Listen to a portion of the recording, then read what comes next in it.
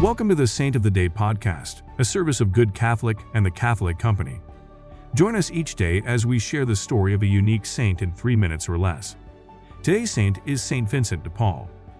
If you love stories that include pirates, escaping slavery, and serving the poor, you'll love today's podcast.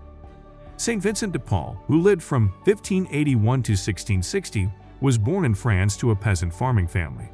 As a child, he grew up herding sheep and showed such an aptitude for his studies that his father sold the family oxen to fund his seminary education.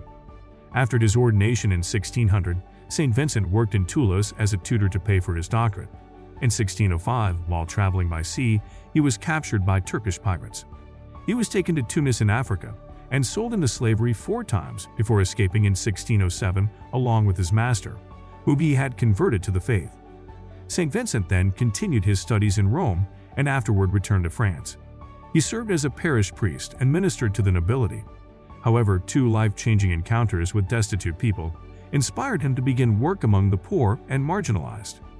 He gathered the wealthy women of his parish to collect funds for missionary projects. From this group came the Daughters of Charity of St. Vincent de Paul.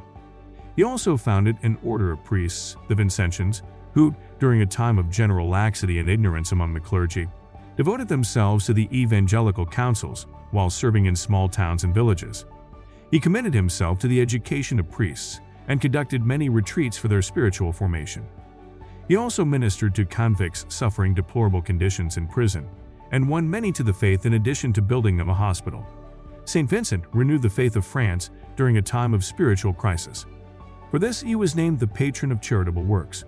He is also the patron of the St. Vincent de Paul Society, an organization dedicated to the service of the poor, now working in 132 countries. His feast day is September 27th. I invite you to find out if your parish has the St. Vincent de Paul Society, and if so, find a way to support it.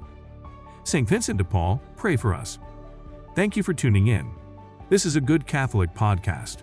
If you like what you heard, check us out at goodcatholic.com and make sure to subscribe to our YouTube channel.